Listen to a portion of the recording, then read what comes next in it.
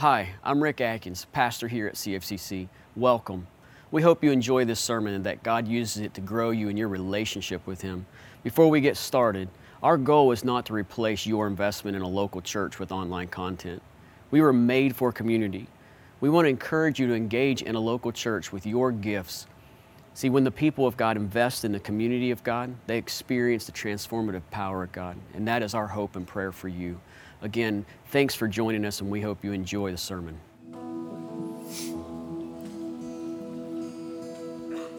You know, I was so blessed to grow up with parents that somehow knew how to make our house a home. And so because of that, I have amazing memories of my childhood. But if there was one word that had to sum up who my family is or what we stood for or who we, what we did, if they said you got one word to describe your family, that'd be easy for me. It'd be competition. It would be competition. Because whether it was a card game or whether it was Monopoly or whether it was a ping pong tournament on the carport, it was on. It was on, guys. And listen, I don't think that this is everybody's idea, but I'm telling you, in my house, there was none of this, let them win so they feel good. It did not happen. If you won, you earned it. And that's just the way it was. And the thing is that I think that and the fact that I had an older brother really did a lot and played a huge part in shaping my approach to life. Because with my older brother and his friends, I learned very quickly that playing with older, more skilled athletes allowed me to see that not only did I need to keep growing, but I got to see how they did it. I got to see real live examples of how they were better. And I think this concept is true and very important for anyone in any field. Because not only are we to learn from those who came before us, but we're also to gain confidence that it's been done and can be done well. My brother Kent was 3 years older than me. And I remember I would beg him on Saturday mornings. I would beg him to let me go with him to Chestnut Elementary School. Because you see, that's where the older cool guys played basketball. That's where they gathered. And I think the thing that made it so exciting to me was the fact that the stakes were so high. And what I mean by that is because if you lost, you were done for the day. You were probably done for the day because only the winners stayed up. And your most favorite word when you won was next. Just next. And see, this made who you selected on your team very, very important. And everyone was very selective. So when I got the rare opportunity to play, and really that was only because we would get there early enough that some of the older guys weren't there yet and they needed someone to fill in, which was fine. You get in there any way you can. But when I got that opportunity, I knew that if I didn't play well, I was done.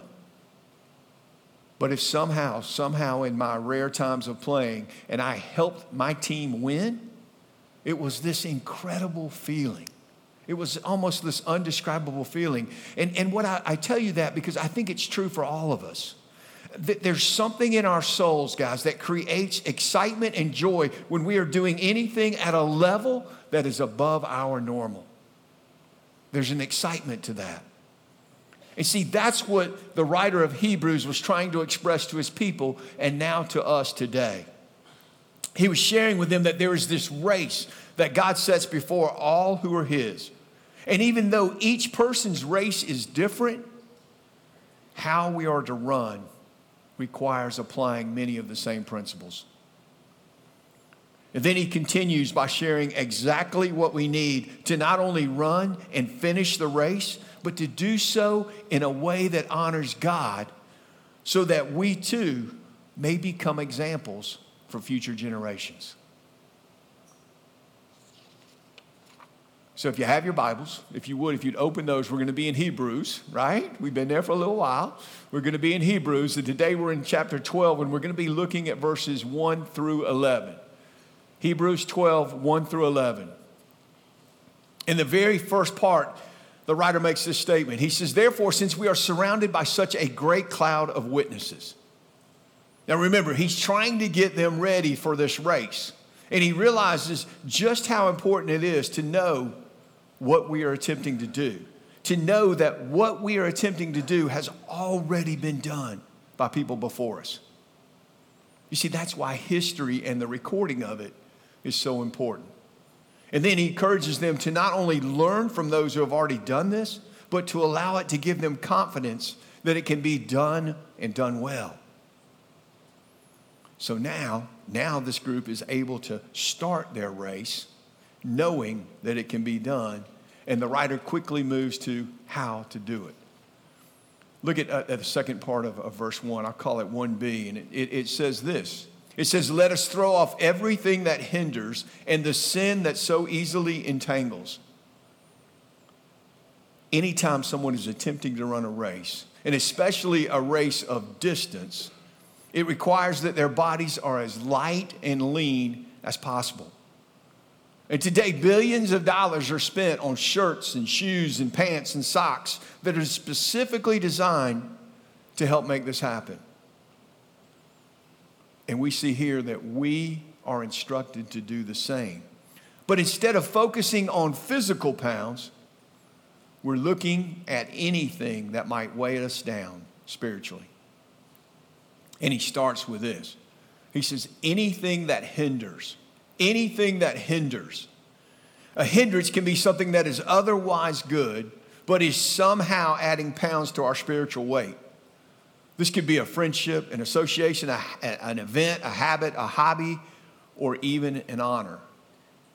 Let's say that you go home today and you find out that you've been given an award because you are an incredible neighbor who volunteers in the community. That's a good thing, right?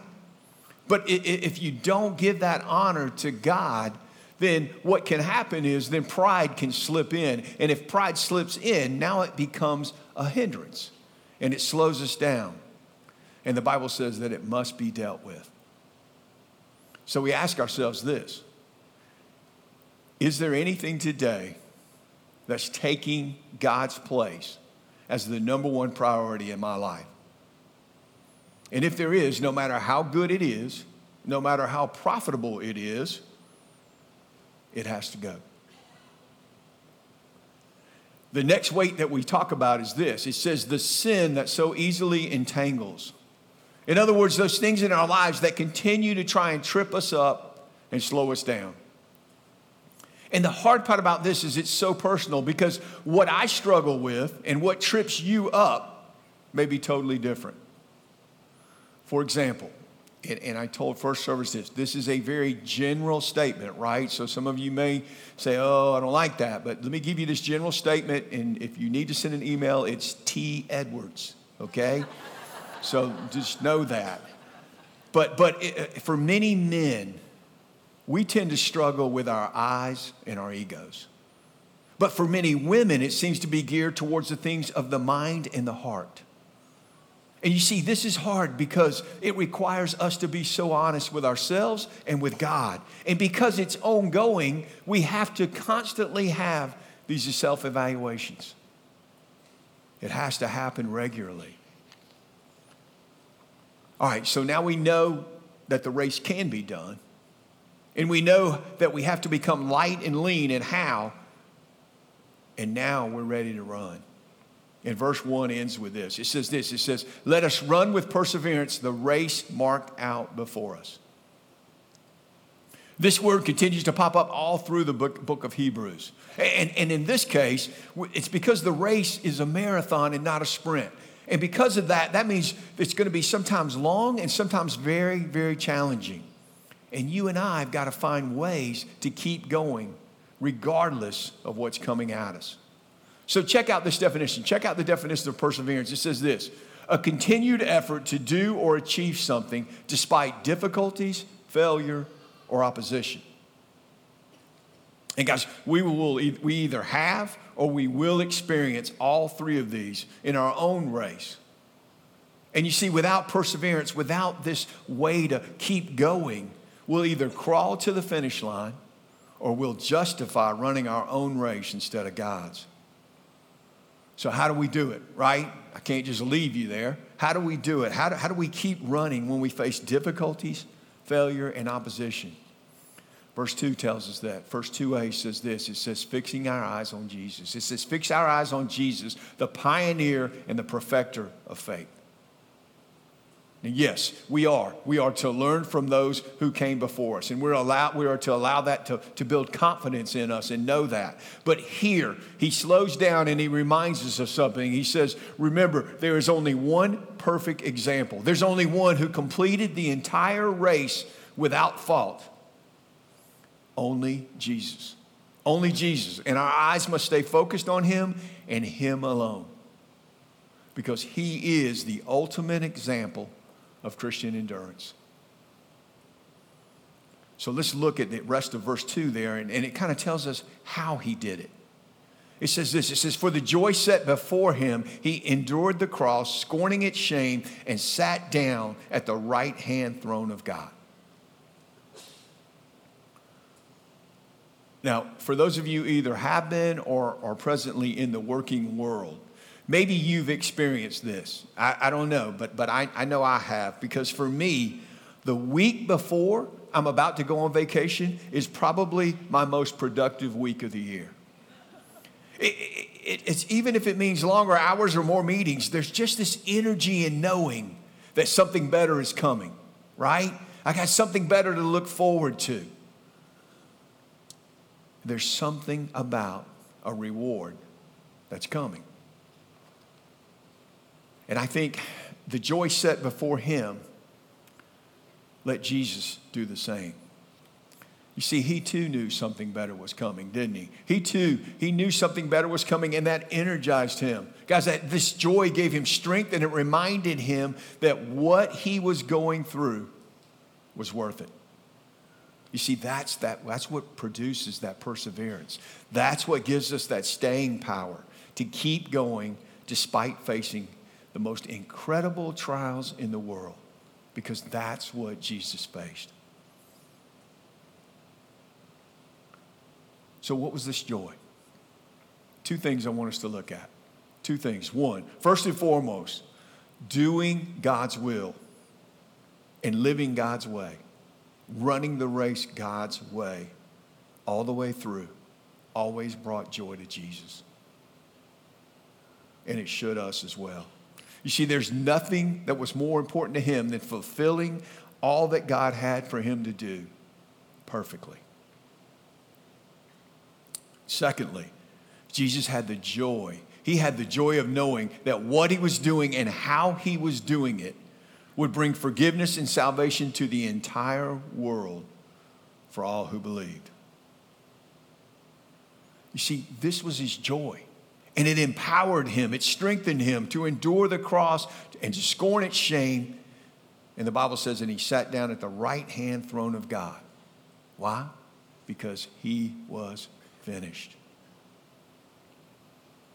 I think sometimes we forget that we too have a joy set before us. We too have a reason to know that it's worth it to keep going and that there is an incredible reward. Because we are reminded that as believers, we will also spend eternity with God. We will spend eternity with God when our race is finished. But not just that, the cherry on top, he gives us the opportunity to point others to him. He gives us the opportunity to share that with others by the way we run, by the way we speak, and by the way we act. You see, that has to be our fuel. It has to be our fuel because that is where perseverance is found. Verse 3. Consider him who endured such opposition from sinners so that you will not grow weary and lose weight. Lose weight. Let me do that again.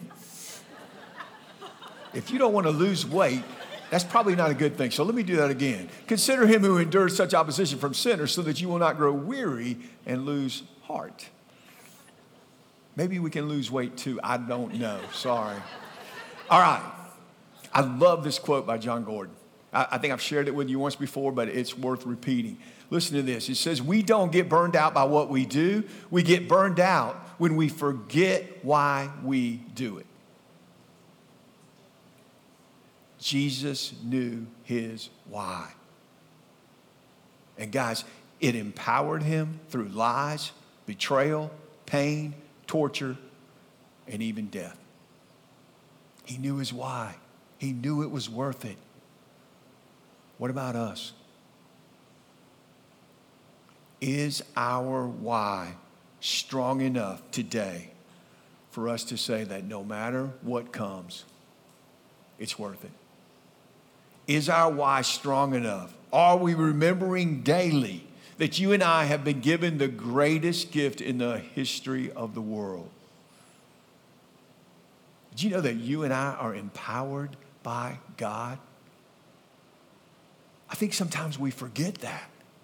We are empowered by God. There is a piece of God living in us. And like Jesus, we have to allow that to strengthen our run so that we will not grow weary and lose heart. Verse 4. In your struggle against sin, you have not resisted to the point of shedding your blood. Here's where the author starts to begin to work on our mindset, right? He's like, hey, quit feeling sorry for yourself, right? Yes, it's hard, but we now know others have done it. And guess what? They did it all the way through death. And because you are hearing this, that means you're still alive. So let's go. He goes, we got a race to run. Verse 5 and 6. And have you completely forgotten this word of encouragement that addresses you as a father addresses a son? It says, my son, do not make light of the Lord's discipline and do not lose heart when he rebukes you. Because the Lord disciplines the one he loves and he chastens everyone he accepts as his son. Now, I'm probably using myself as an example too much today, but when I use my family, I get in trouble when I go home. So I was the pouter in my family, right? If I got disciplined, I was the pouter. I was the one that sat in the corner and acted like a baby. And what I was really saying was, either I'm not wrong, so I don't care what you have to say, or you're just picking on me, and it's not my fault. I hate that now. Oh, I hate that. But can I tell you this? We're not small children anymore. We're not small children, and it's time to grow up. Because here we see that God's discipline is to be seen as an act of love. You see, he loves you and I so much, and he wants us to experience all that he has for us. But for that to happen, we have to continue growing. And sometimes that requires discipline. I love what this commentary had to say. It said this. It said, discipline is the divinely ordered path to a deeper relationship with God, and there is no other path. To refuse discipline is to turn our back on growth and on love. You see, this mindset became so important. It became so important concerning discipline and the way we see it that the writer devotes the next 5 verses to make sure that you and I understand it. In verse 7, he says this. He says, endure hardship as discipline. God is treating you as his children. For what children are not disciplined by their father? There's 2 things. There's a lot of things in that verse, but there's 2 things I want to talk about today, and I hope that you get. And the first one is this. Please never forget this. As a believer, you and I are children of God. We are children of the creator of the entire universe. That's pretty amazing. And for him to train us in the way we should go will require times of us learning what to do and what not to do. And for us to hear that and to react to it successfully, our hearts have to become so thankful that the creator of the universe is spending time on us so that we can be all that he created us to be. Please get that. Get that mindset. God does not punish us because he's mad at us. He disciplines us because he loves us. If we can get that today, things change. And then the second part I want us to get from that is for parents or grandparents. We have to discipline in the same way. All correction and punishment must be intended to grow our children into being all they can be because of our love for them. And it cannot be done in wrath or in anger. I can't tell you how many times I wish I would have walked away. Young parents, please, if you are upset or mad, walk away, take a breath, and then come back and do it. But then you have to flip that. And you have to know that if we truly love them, discipline has to be included in their lives, even if it's hard. Because without it, we are setting them up for failure. Verse 8 through 10. If you are not disciplined, and everyone undergoes discipline, then you are not true sons and daughters at all. Moreover, we have all had human fathers who discipline us, and we respected them for it. How much more should we submit to the Father of spirits and live? They disciplined us for a while as they thought best, but God disciplines us for our good in order that we might share in his holiness. You see, those who consider themselves beyond God's correction are really saying to God, I'm equal to you, and I don't need your advice. What a scary, scary place to be. And then verse 9 is saying to us, hey, if you're willing to be disciplined by an unperfect earthly father, right? If you're willing to be disciplined by that, shouldn't we listen to an all-knowing, perfect God? Guys, I will be the very first one to admit that I made mistakes as a parent. Sometimes my punishment was too severe, and I think other times it was too lax. There were times when I probably punished the wrong one because the second one gets caught, right? And sometimes my kids probably got it because I had gotten it that day as well. That's just being honest. You know, yes, I wanted to be a great dad, but you see, the great news here is God never made that kind of mistake. God never made any mistakes in discipline or any mistakes at all. Not once has his discipline ever been misplaced. And his only goal for correction, his only aim was to make us more like him, because that's how much our God loves us. And then our last verse here is verse 11. It says this. It says, no discipline seems pleasant at the time, but painful.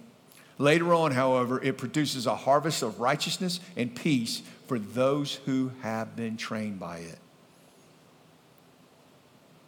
You and I are going to respond in discipline, or to discipline, in a way that results in how we think about it. In other words, our mindset, what we think about discipline, is going to control the way we respond. Some will accept it with resignation. In other words, some will accept it half-heartedly, right? Some will accept it with self-pity, thinking we don't deserve it or it's not our fault. Some will be angry and resentful toward God for it. And many in our world are today. But some will accept it with the love and appreciation for what God is doing in our lives. And guys, if we can do that, if we can have that mindset change, what we have to understand is, yes, at first it will be painful. But if we're truly able to see discipline for what it really is, eventually it produces pleasure and peace that the rest of the world cannot even understand.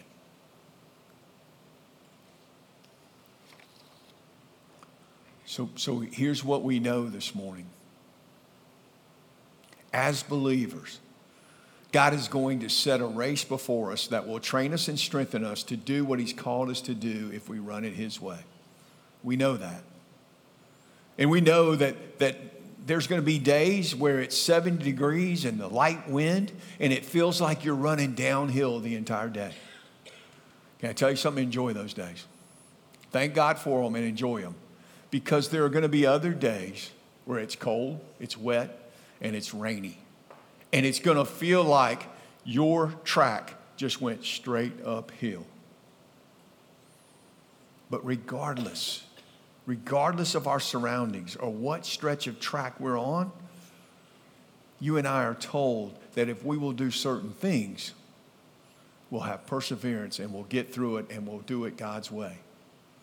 One, remember we're told to gain confidence from those who have gone before us, to gain confidence from them that it can be done. We're told to become as light and as lean as we possibly can by getting rid of anything that endangers our run with God. We're told to run with perseverance because we know our why. In other words, run with perseverance because we know it's worth it. We're told to keep our eyes on the one true, perfect example. And we're told to allow God's discipline to shape us into who He wants us to be. And guys, I got a first-hand look at that last week. I got a first-hand look. Unfortunately, we got in the news that one of our members of our praise team had suddenly lost his wife. She had a massive heart attack, and she never, ever recovered. So Mike, Carolyn, and I, we made a visit to see if there was anything that the family might need, or we just wanted to go and just try to love on him. Because here's what you got to understand. Here's someone whose race went from being incredibly awesome with a perfect family to within hours, he was now a single dad with a 2-year-old and a 5-year-old daughter. His path suddenly changed into a Mount Everest-like climb. And so we went and we tried our best to make sure to remind him and to comfort him and to love him. But amazingly, he started comforting us. He started to comfort us. He told us that God had already started surrounding them with godly people who were putting stuff together to make sure that his girls would be fine in the future, including their college. And then with tears running down his face, he assured us that everything would be okay because he could feel the hands of God and the arms of God putting him around him. And then suddenly, he went into another gear. It was like a runner that was sprinting to the finish line. And his voice got a little louder and he became more confident as he explained to us something. He said, guys, I realize and I know that I have to have time to grieve. I get that. But I will not be alone. And he said, in God's timing, I got to get back to the work that God's called me to because lost souls are going to hell, and that breaks my heart. His whole world, his own race had just turned absolutely upside down. And he's thinking about other people. All because he knew where to turn and who to focus on. And because of that, he's able to still run and he's praising God through it.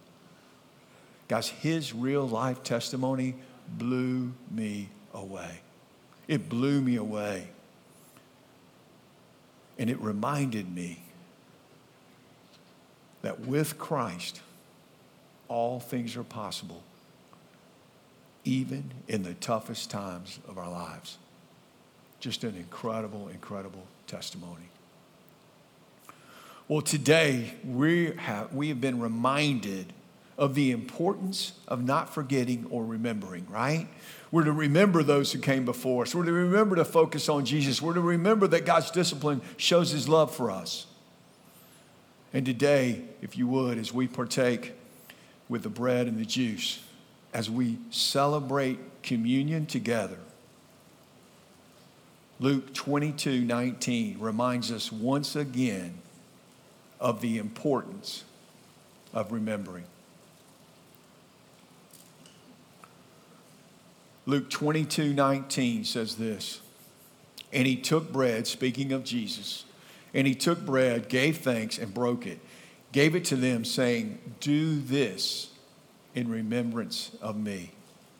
And he took and he ate. Then, in verse 20, he continues, "In the same way, after the supper, he took the cup. This cup is the new covenant in my blood, which is poured out for you." The blood of Jesus that cleanses our stains white as snow creates this new covenant that would never, ever, ever have to be repeated again. As Jesus said, "It is finished." Sin and death were now defeated forever and ever for all who believe. And what Jesus was saying is, may we never, ever forget.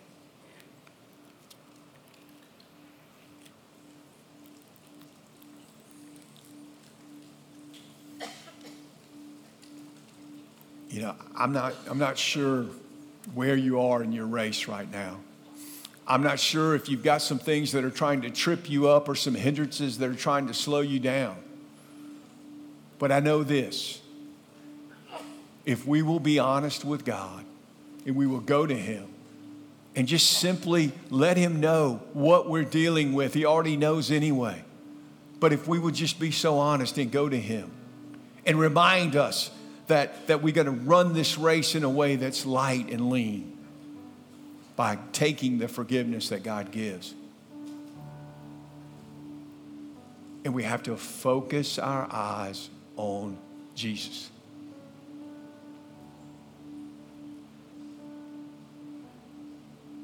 Discipline by God is not because He's mad at you. It's not because He hates you. It's not because you're bad. It's because He loves you and He wants you to be all you can be in Him. He wants to take you where you're at and bring you His way. He loves you that much. So if there's anything in your path today, anything that's causing you not to run this race well, the altar's open.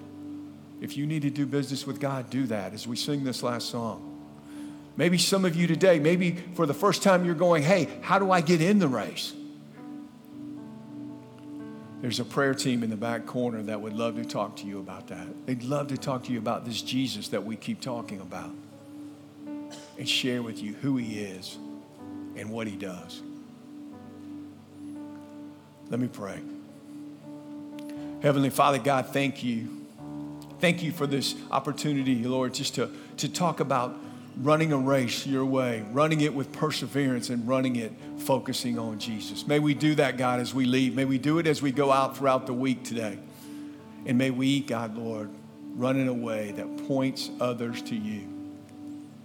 May we see what an incredible opportunity it is to live and share the gospel with a lost soul.